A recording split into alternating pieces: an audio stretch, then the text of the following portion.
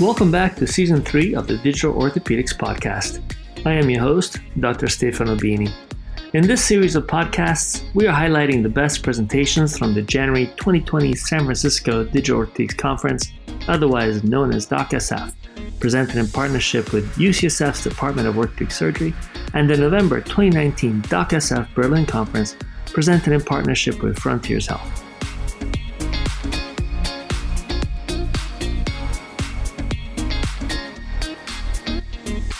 In this episode 17 of Season 3, we bring you two outstanding talks. We started with Mr. Tom Hart, a doctor from the UK and co-founder of MyRecovery.ai. He was one of the leading telehealth companies in the UK and was uniquely positioned to discuss the opportunities of this technology in the European Union. He was followed by Dr. Dominik Föhringer, an orthopedic surgeon working in Germany and very involved with the local digital health ecosystem. I had the opportunity to moderate that discussion, so let's join our speakers on the stage at DocSF Berlin.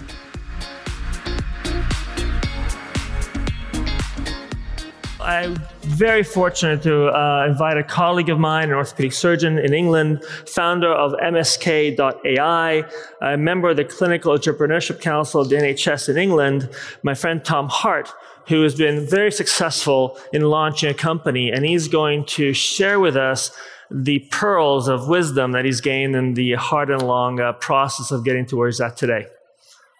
Well, thank you for being here, and thank you, Stefano, for the kind invitation. So I'm an orthopedic surgeon by background. That's my training, knee surgery, preferred sports surgery. I work with NHS England as a clinical entrepreneur, and this is my CT scan. So for the orthopods here, you'll recognize the kidney bone. There's one orthopod in the room. This is a 13 centimeter kidney stone. So I was a day-to-day jobbing orthopedic surgeon operating, working on call, 72-hour weeks in London. And I had a little bit of back pain, so I put it out the back of my mind. And I had a CT scan, and this is my kidney. So for those of you who aren't used to looking at CT scans or kidney stones, this is a slice. And a CT scan makes, hard things are white, so bone is white. So you can see my spine in the middle. You've normally got two of everything in the body, normally. So you just compare left to right, and you can see there's asymmetry up there. So that stone is 17 centimeters, and my kidney is 11 centimeters. So I had 6 operations as a patient. So every 6 weeks, I went back to the hospital that I worked at and had surgery. And it made me start to think about how are we looking after our patients? Or really, how was I looking after my patients? What decisions was my surgeon making about me as a patient? What data was he using? And what data was I using about my patient? So 6 months of sick leave is actually a really long time, especially when you sort of can't really leave the flat. So I started to think about what can we do and what research can I do and how can I start to change this? So we built some technology which became a company. That company is now called MSK.ai. And we are a real-world evidence platform for orthopedic surgery. So we've been going for about 4 years, founded by surgeons, and we started off really just trying to understand, well, firstly, support patients undergoing their surgery. We stuck to orthopedics because the truth is it's all I really know.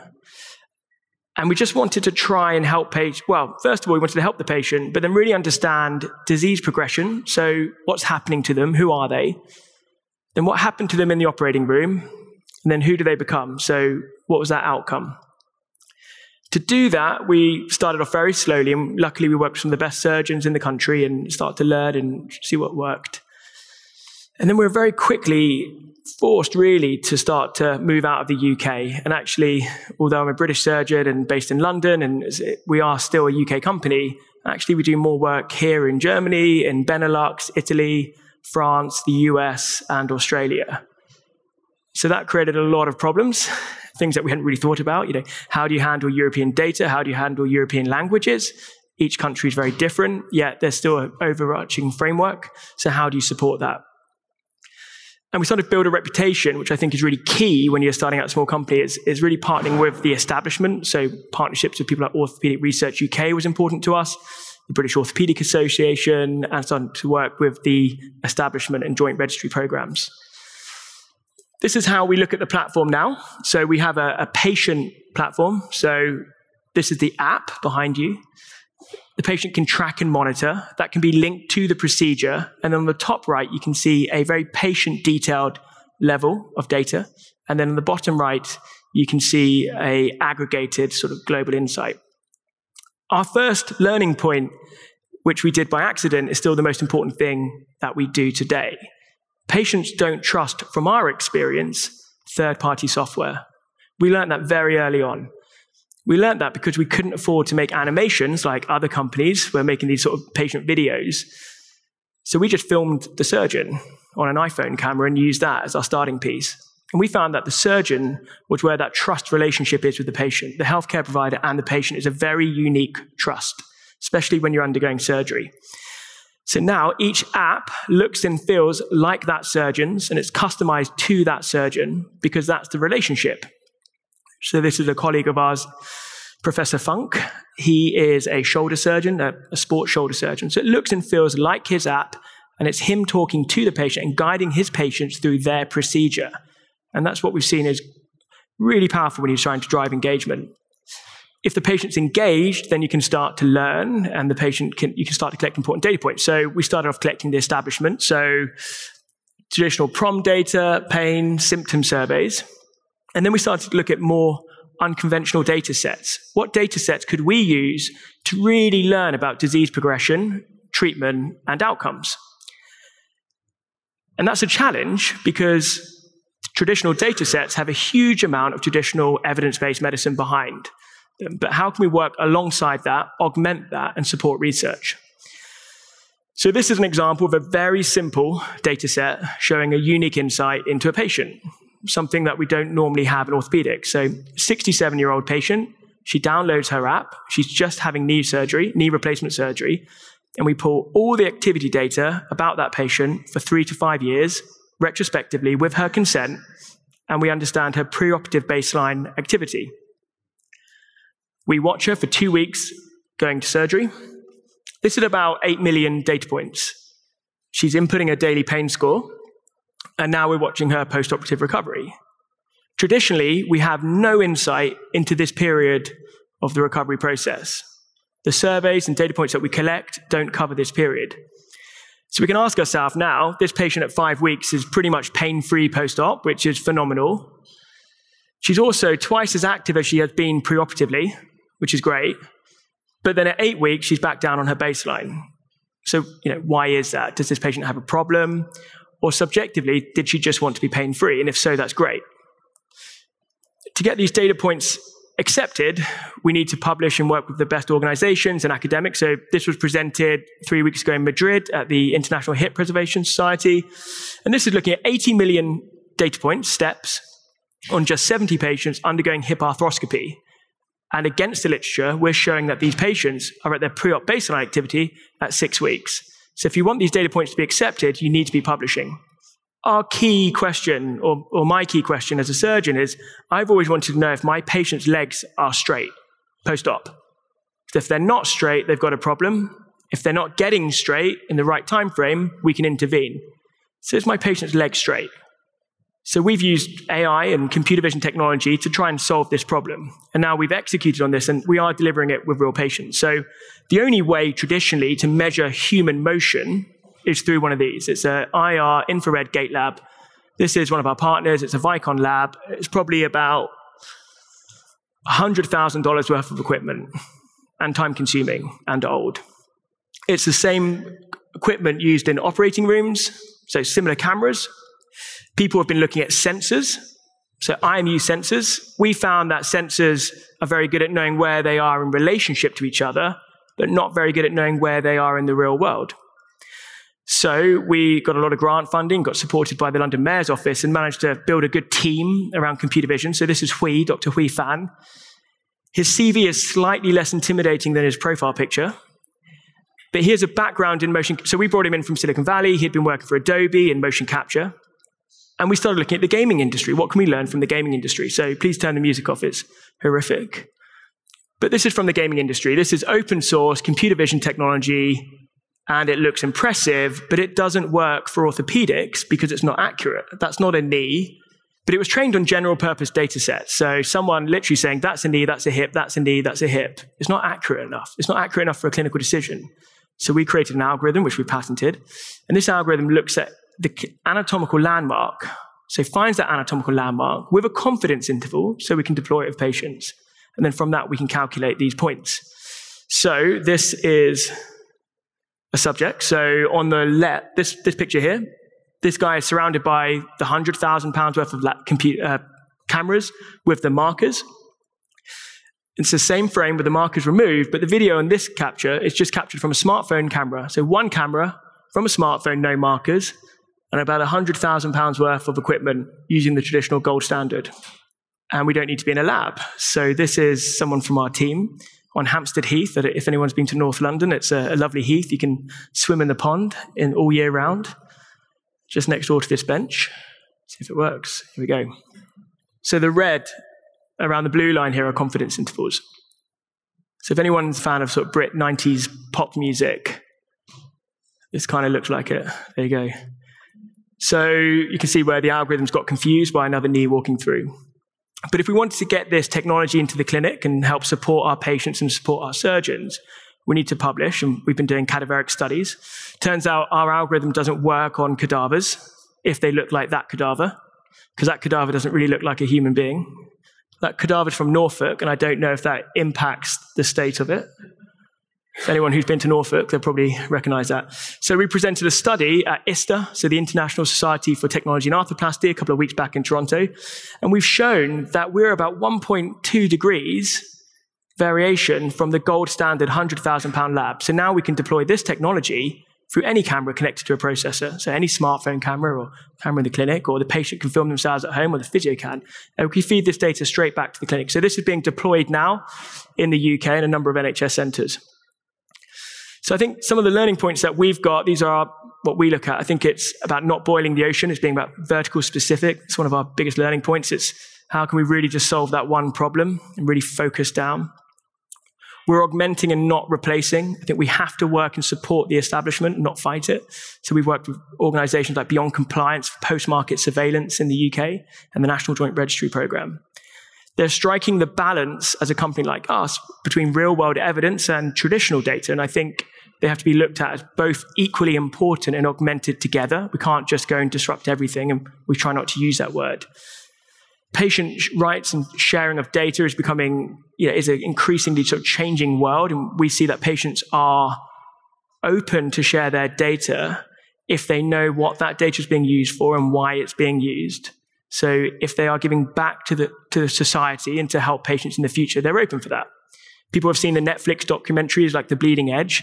People want to ensure safety and responsible innovation. But we have a responsibility as an industry to give back the guarantees that that data will be used appropriately. I think if we're looking at the UK and European orthopedic market more specifically, I think we're seeing greater role of transparency. We have post-market surveillance, registry programs, the European Medical Device Act.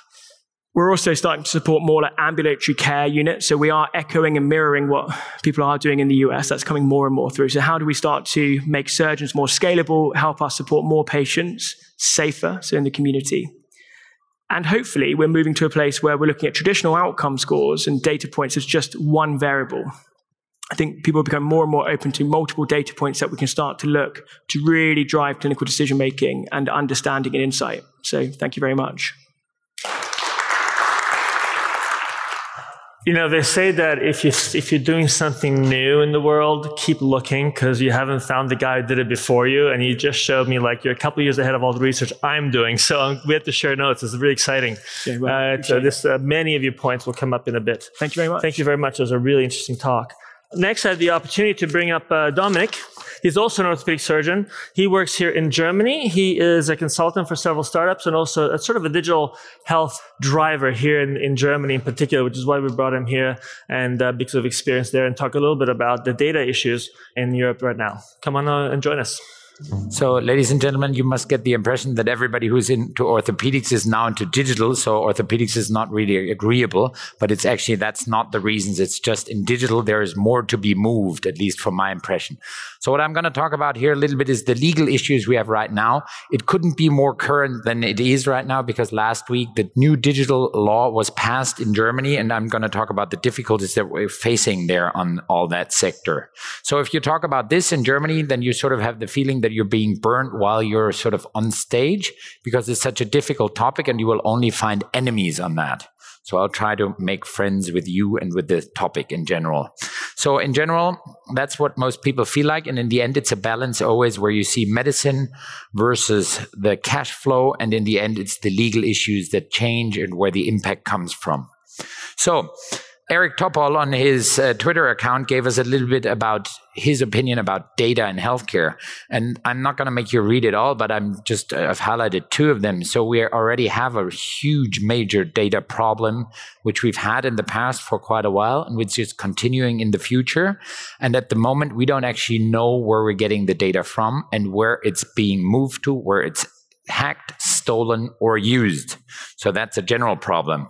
Data is also not for me oil, but crude oil. Why is that? I've brought a medical record of one patient to you at 4 different stations, and without making you read it all, you will quickly understand what the difficulties are.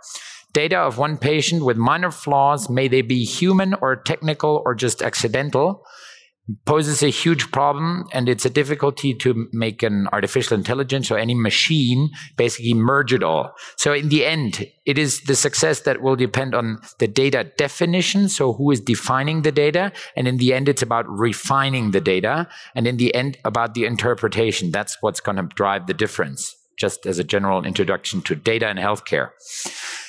There's a lot of movement. We see this happen, which I see down the road, and especially in Central Europe, not as the major problem, or in the developed countries. It can be in remote areas, but it's not what we're talking about right now, not the major problem. This is where our major problem is. This is a picture, basically, as you can see it in everyday hospital life, and this is where you see, okay, this is where we really have the problems right now. At the same time, it's also the attitude of us doctors, because the doctors are not always the biggest fans of data usage and of computerization of their job.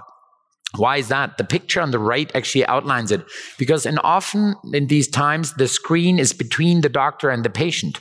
So you end up sitting in the doctor's room, the doctor is talking to a computer, and you're seeing the back of the computer. And that's not where I see digitization. I see it more as the bridge between the patient and the doctor. That's what I'm hoping for. We've conducted research, which we've published as well. We've interviewed 250 doctors. And in the end, what shows is they would use it more. They are open to healthcare IT, but at the moment, technology does not address their needs. And that's the major problem we're facing right now. That's something that I'm going to touch upon a little bit. So technology, in order to be used, must be simple and sexy. Everybody who's ever been in an operating theater understands that this cannot be reality, because with his sterile gloves, he's using the phone. I don't think it's after the operation. A, the patient is awake, and B, it would be a very unbloody operation. So certainly no orthopod in that operating theater. But in the end, this is what drives us to use technology, if it's simple and sexy. So reality is, when you're going to a hospital and in Germany you have a problem, what's the biggest threat that you're facing? My initial answer would have been multi-resistant bacteria, but that's only one problem that we're facing, because data protection is another problem that we're facing, and that in a lot of times is delaying therapy, is endangering therapy, and is making diagnosis very, very difficult. So that's a sad situation. That's something we need to overcome. Why is that? Germans love data protection. This is just a screenshot when I researched for data protection and medicine. We have 95 million results, so more than inhabitants in Germany, and at the same time, the data protection sign of Google comes up. So just as a random screenshot, I've erased the rest that is to it, but it is still a large concern. We Germans are great at developing problems before somebody has showed their solution, and that's our major problem, unfortunately. This is what reality looks like in most hospitals. I'm working in a hospital where about 5,000 people work. We have 1,200 beds, and we have 800 fax machines in daily use. 800 in this hospital. And we are what we call Excellence University. We are one of the best funded university hospitals in all of Germany, probably. We're in a very happy situation, and we don't have Wi-Fi coverage all over the hospital yet to swap patient data through the hospital without a wire. So this is our major mode of communication. This is where you see that we have a lot of problems going on, because it's legal to fax stuff through the hospital, but it's illegal to use other technical methods. At the same time, this boss of a university hospital has explained that we've exaggerated it, we've overdone it. And the last line in German doctor's newspaper is actually, I'm happy not to know anything. And actually, I don't need to know anything about my patient from tomorrow, because if I knew anything, it would only endanger the situation. So he's showing how we've overdone it. And that's where I see the major problem. This gentleman is about to change it.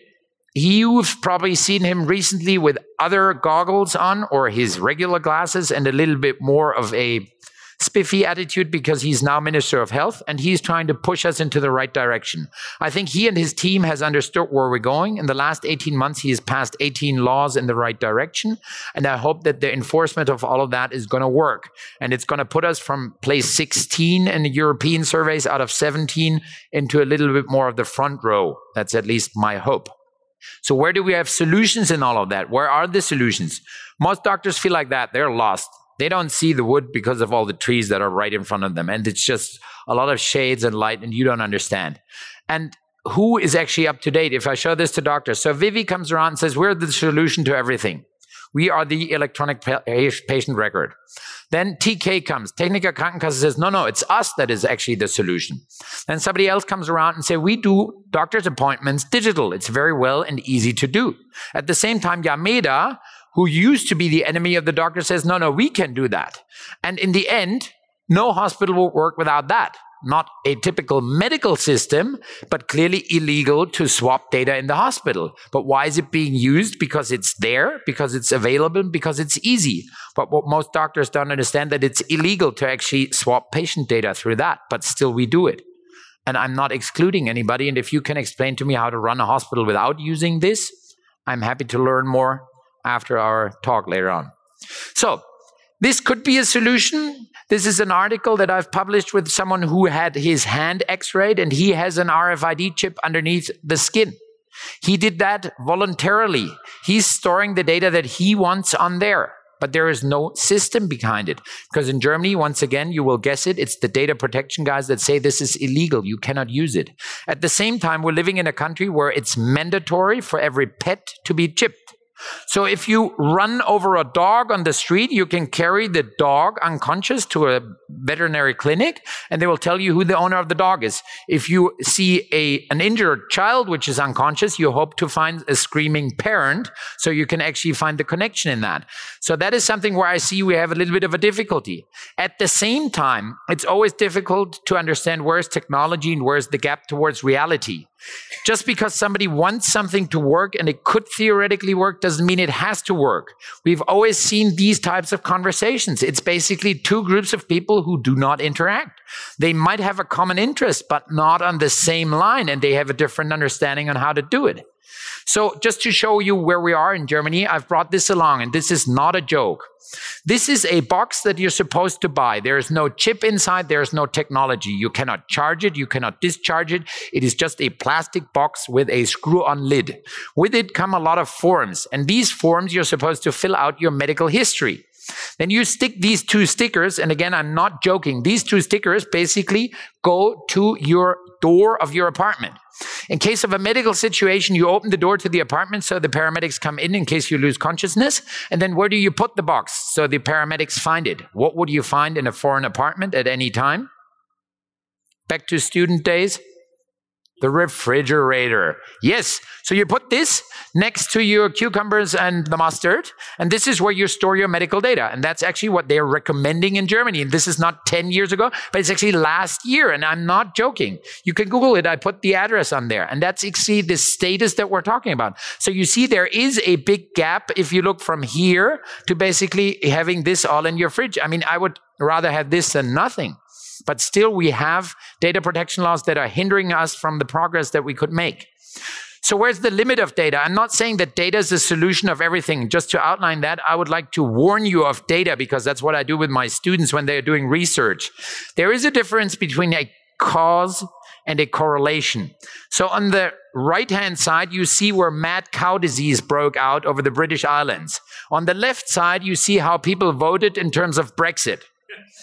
Of course, this is fake news, but it is a data correlation.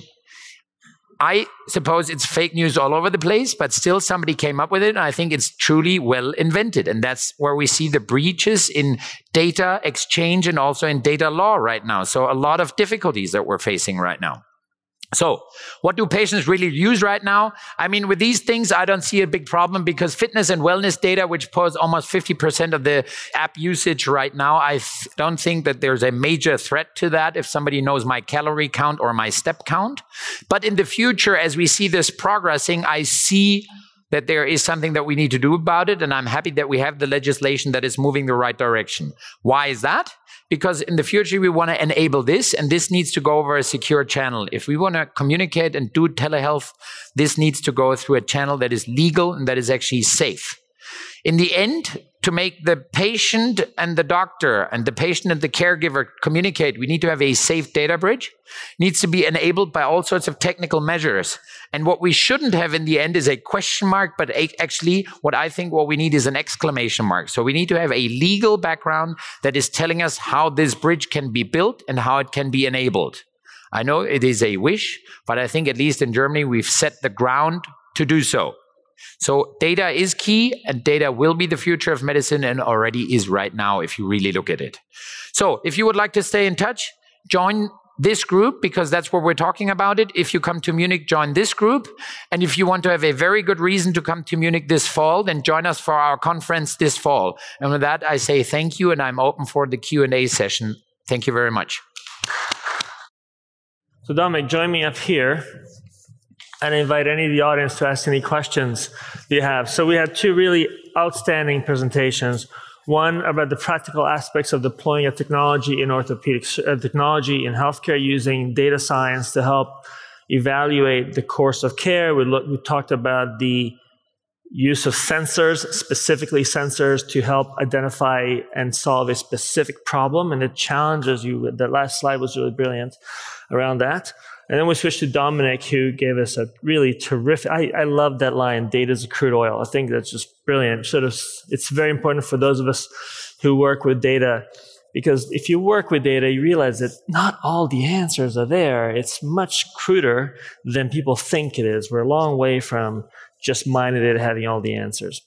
So real quick, any questions from the audience? Hi, Tobias Winkler from Berlin. Thank you for the talk, Dominic. It was really a cool one. I would like to have your vision on the next 2 years, what will happen in Germany. Because now we have a legislative vote, a verdict more or less. Now we have to implement, which we like. But there are lots of obstacles. As you said, we still have the fax machines. We still have the slow data lines. We don't have Wi-Fi coverage. So how do you envision the development within the next 1 or 2 years? How will this implementation in Germany work? Well, very interesting question. Thank you. So on the intermediate run, so 1 to 2 years, I don't think a lot will happen in terms of real change. Of course, a couple of digital solutions will come into market. They will be reimbursed and will be used by patients. But then in the end, is it going to change our hospital data usage? Is it going to change all of this fundamentally? I don't think yet, because what we will also need on the intermediate run, and you can read that in the press every now and then, we need funding. Because basically all of the hospital data structure that we have right now is based on both software and hardware, which is by far outdated. I can speak about my hospital. We have 0.5% of the yearly budget as a IT budget. We would need to come up to date or to stay up to date about 2%. And I think to speed up and to actually catch up, we would need between 4 and 5%. So until we've solved the budget problem, not a lot will change, because in the end, it's not going to work. So what is going to work is the outpatient centers. People in private practice who are open towards technology will use it more and more. And also patients will overdo it, because in my everyday life, people through messages send me their x-rays to look at and all of these things. Of course, not according and complying with German data law, But at the moment, this is basically reality is overcoming the legal situation. And I think that's something that we'll push for.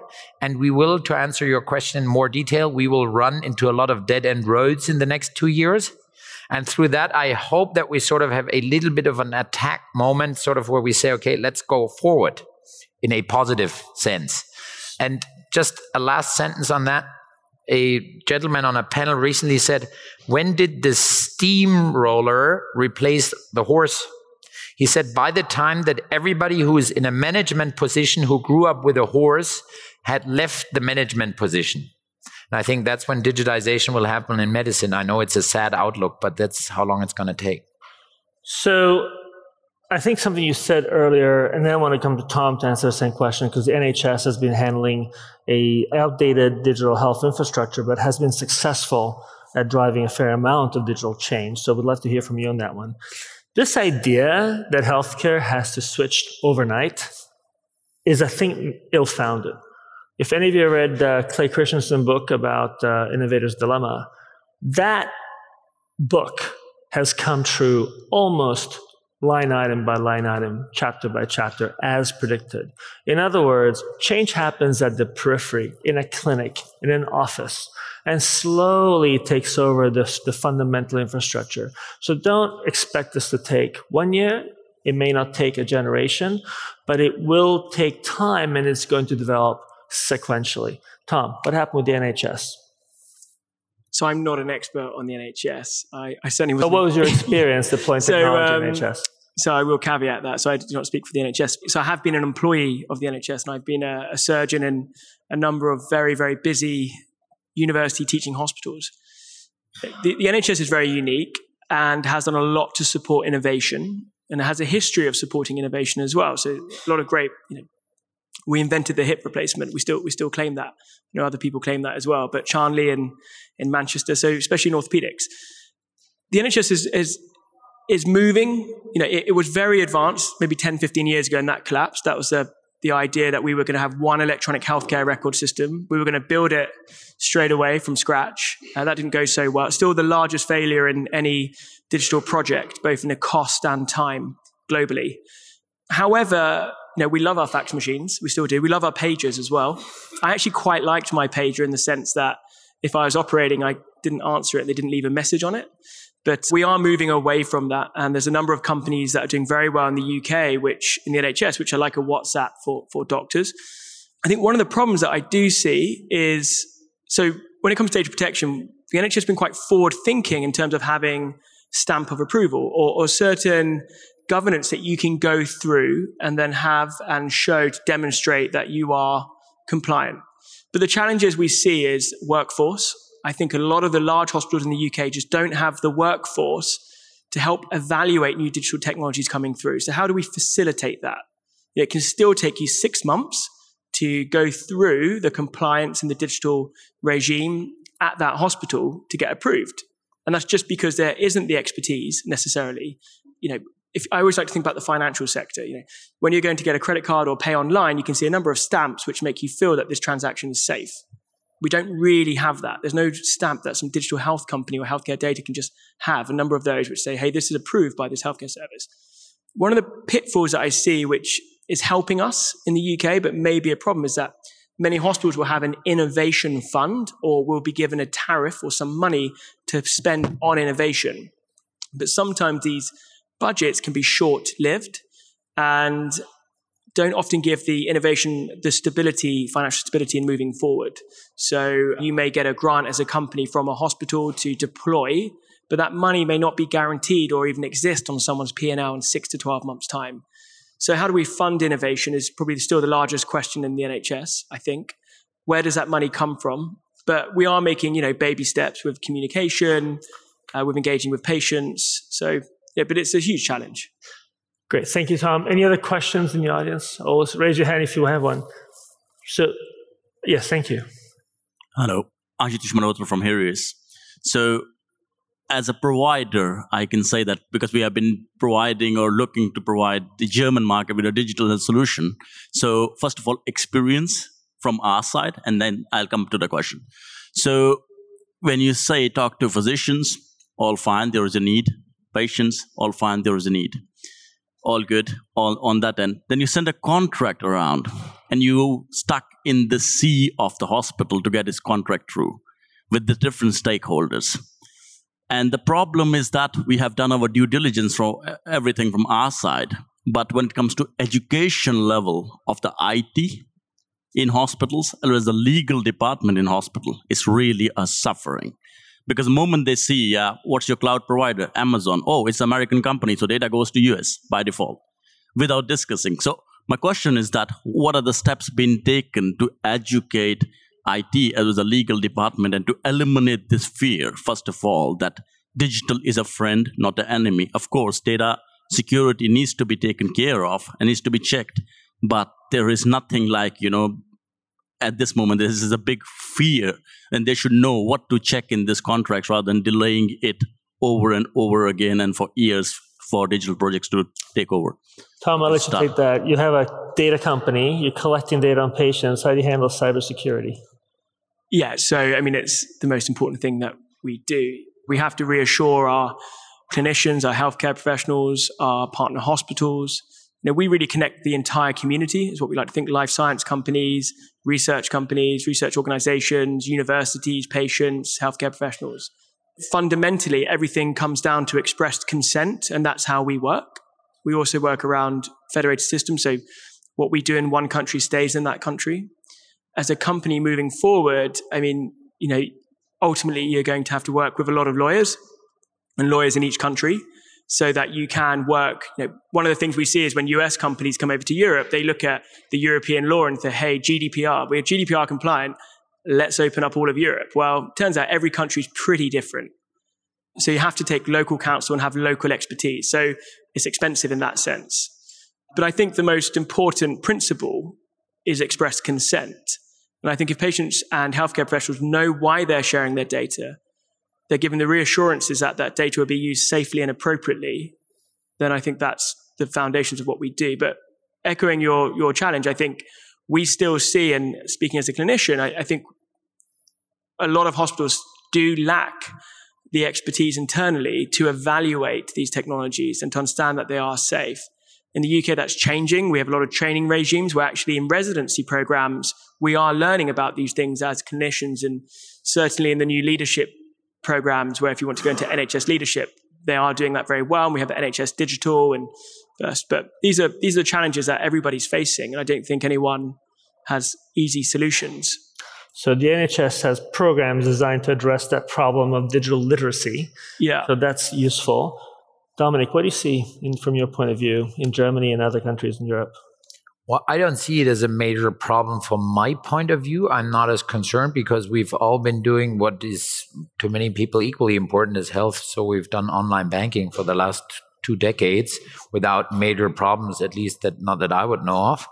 And I think we should see that data protection is only of interest to the healthy.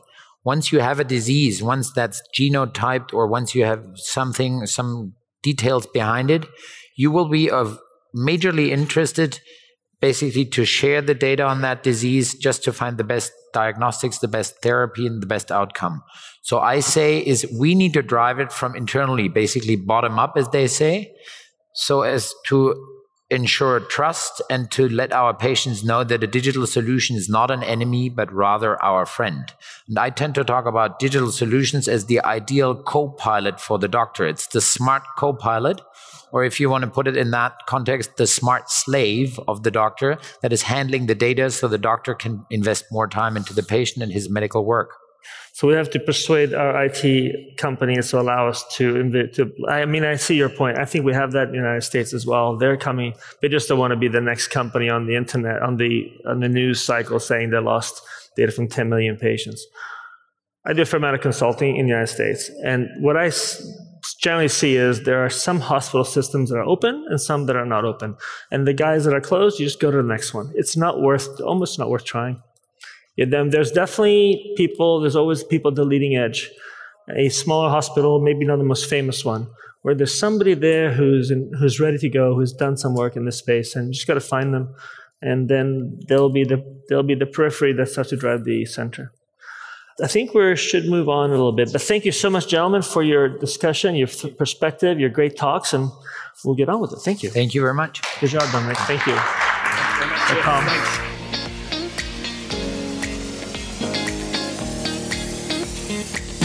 We hope you enjoyed this episode of Season 3 of the Digital Orthopedics Podcast and that you heard something that will trigger your curiosity and advance your digital journey. Many of the examples we bring you are outside of orthopedics, but the technologies and solutions we present are all eminently translatable to musculoskeletal care. Please consider giving us a review on your podcast platform so other people can find us. More importantly, tell a friend about our amazing community.